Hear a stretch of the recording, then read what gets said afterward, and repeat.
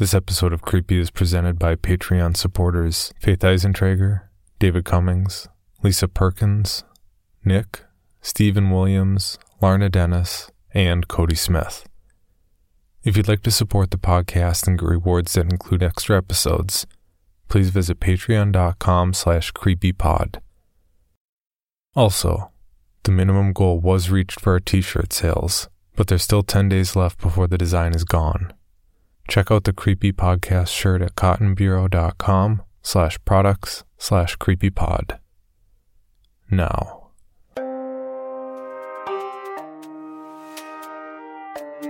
This is Creepy, a podcast dedicated to sharing the most famous, chilling, and disturbing creepypastas and urban legends in the world.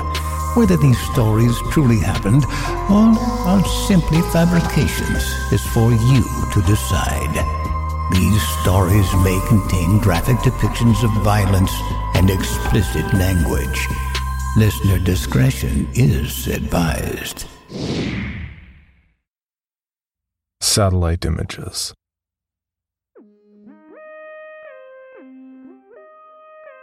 A friend of mine showed me how to use Google Maps. I'm sure you've seen it. It lets you use satellite images to look at locations all over the world.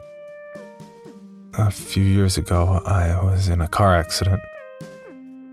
Since then, I don't really leave the house that often. It's difficult, and the idea of seeing a car drive by makes me feel lightheaded. I was fascinated by the fact that I could see all over the world, almost like being there. I could virtually walk down the streets, and it almost felt like I was really there. I became instantly hooked. It gave me a real eye on the world. I could go to almost any major city, and I did. I'd seen streets in China, Japan, Germany, England, so many places. I'd even gone to tourist attractions like the Great Barrier Reef and Dracula's Castle. My favorite was to go to random places in major cities and see how many people and animals I could find. The faces of the people were always blurred to protect their privacy, but it was still enjoyable to see them out there, enjoying their life, walking like it was no big deal. She must have good taste. I laughed. I zoomed in closer and noticed the gray bag the woman carried on a gray and purple shoulder strap. She was walking in a relaxed manner, one hand trailing the wall beside her. I bet if I could have seen her face, I would see that she was smiling. I began to feel a little sad. I let my hands fall onto the arms of my wheelchair and looked at her for a minute more. I wished that I could be there, walking so carefree with her. That wouldn't happen, though, until I died. I was stuck in this chair. I sighed and zoomed out of Tokyo. Enough of this for tonight. I turned off the computer and went to bed.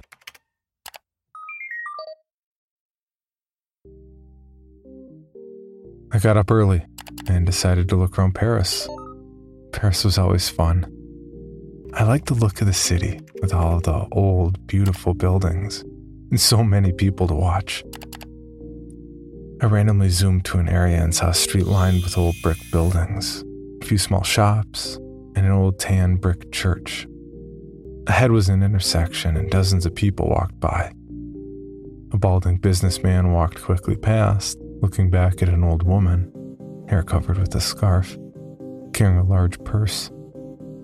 A curvy woman in black pants that were too tight stared in a store window, and two women led a group of small children around a corner. I spun the view around a few more times, and then saw something peculiar. Sitting on the bench at the bus stop were two people. One of them was a young woman with her feet stuck in front of her in a relaxed manner. She was wearing a pair of red sneakers, like my own. I was startled for a moment as I noticed the black pants, white t-shirt, and black hooded jacket. Her dark brown hair was tied loosely behind her head.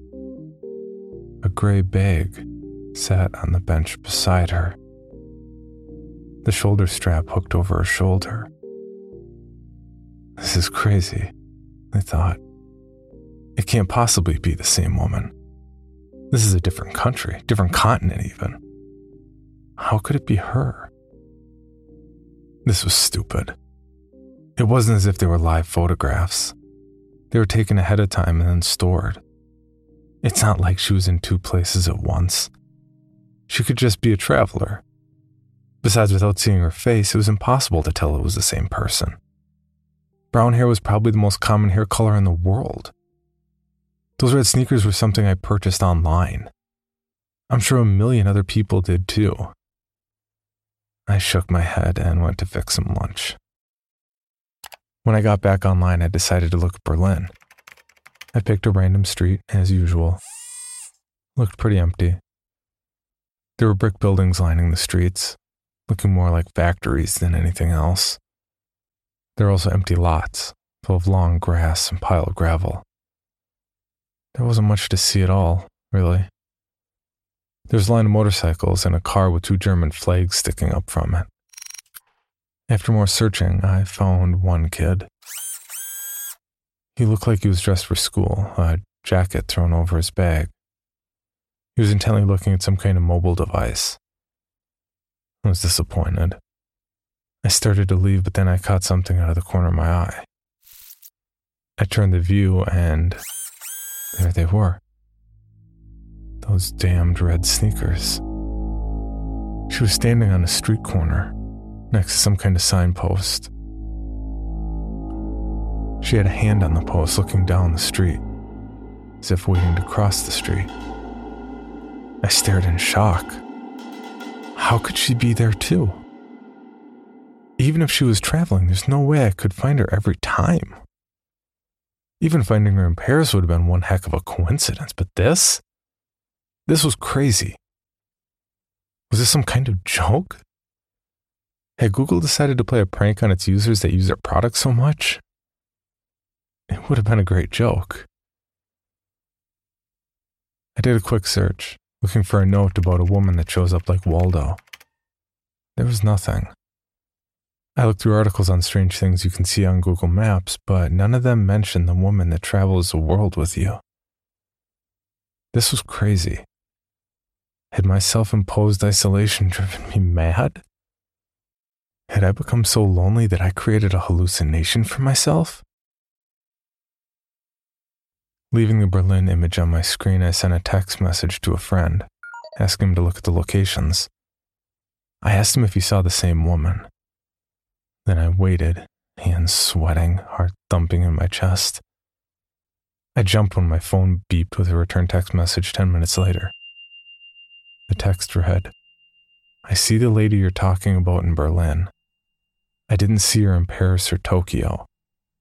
Is this some kind of game or what? Are you okay?" I didn't respond, instead returning to the locations in Tokyo and Paris. There she was. She was there, but it was different. She no longer sat on the bus stop bench in Paris. She was standing in front of it, looking for something in her bag. In Tokyo, she was blocks away, squatting down to pet a calico cat. I shivered. Who was she? What was happening? I switched the map to Brussels. It was another city street. It was lined with old-looking buildings, with shops on the ground level. What I guessed was apartments above. I quickly scanned the streets. They were empty, other than a stocky woman in a bright blue sweater. I did a second sweep. She wasn't there. I sighed in relief. I couldn't believe I was getting so worked up about this. It was nothing but a coincidence. I stopped. My eyes frozen on the screen. There was a building at the point of a fork in the road. White with a black ironwork framed balcony jutting from the second floor. I hadn't seen her, as I'd been looking at the sidewalks. There she stood standing on the balcony, her head tilted in the direction of the camera, almost like she was coyly looking toward me. My breath caught in my throat. I switched to Sydney. She was leaning against the wall, inside the doorway of a bright blue Carrick's pharmacy building. London showed her getting ready to step onto a red double-decker bus, her head turned to look over her shoulder. She was everywhere I looked. She stood on a brick sidewalk on a bridge in Venice. She walked across a yellow-barred crosswalk in Zurich. And in Hong Kong, she stood between the Wing Lung Bank and a McDonald's adjusting the strap on her bag. In each picture, she came closer and closer to looking directly at me with her blurred-out face. My heart felt like a terrified bird slamming around inside my chest. I couldn't catch my breath. I wasn't sure what to do. I couldn't call the police.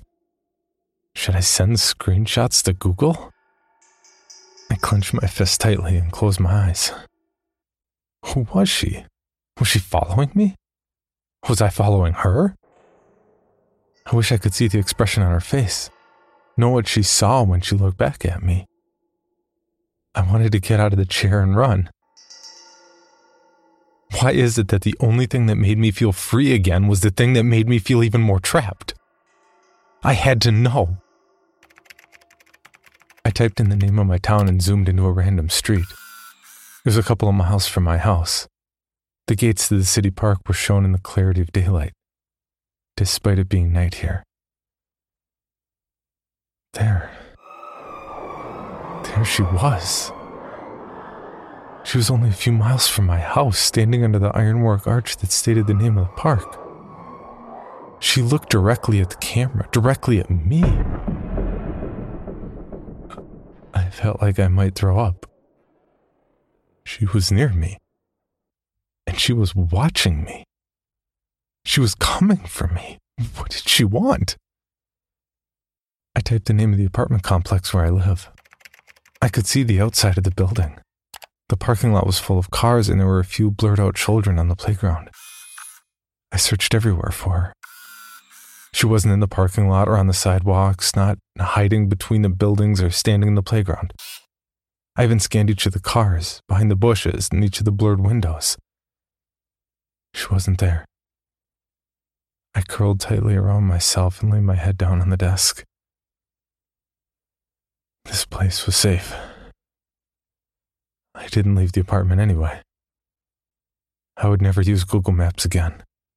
I would never see her again. She could stay at the park for all I cared. I smiled to myself and was surprised to find a tear slipping down my face. I'm safe, I said to myself in a whisper. It felt good to hear it out loud. I'm safe.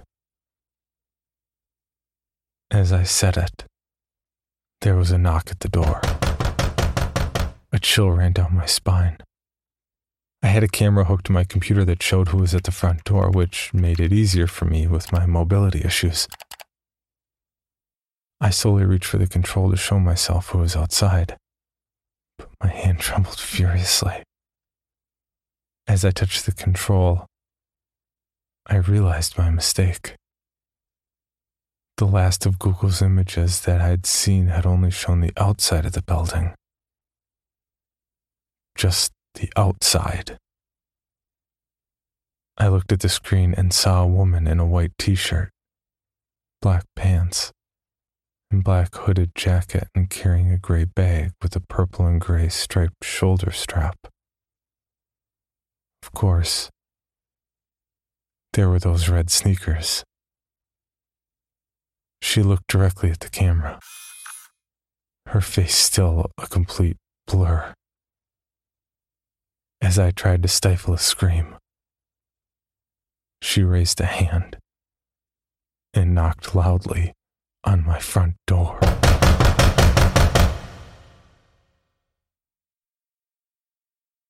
For more information, including pictures and videos of the stories told on this podcast, or to suggest stories for future episodes, please visit us at CreepyPod on Twitter, Instagram, and Facebook. Or email us at creepypod@gmail.com.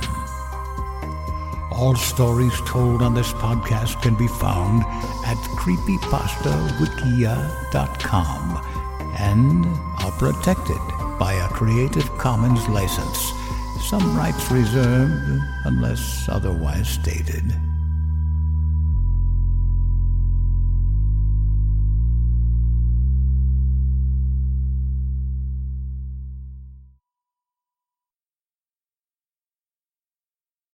Item number SCP-5186. SCP-7160. SCP-7533. Object Class Euclid. Keter. Safe. Special Containment Procedures. Spreading across the hemisphere and kicking up vast amounts of ash and dust. The only thing I could hear was 7219 laughing. Do you remember your name?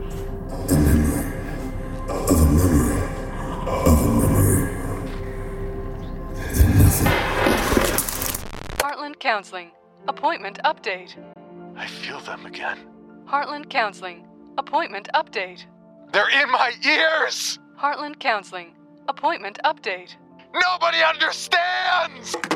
SCP Archives is a weekly fiction podcast. Each episode, we dive into the strange, the unknown, and the... Find us on Apple Podcasts, Spotify, or at scparchives.com.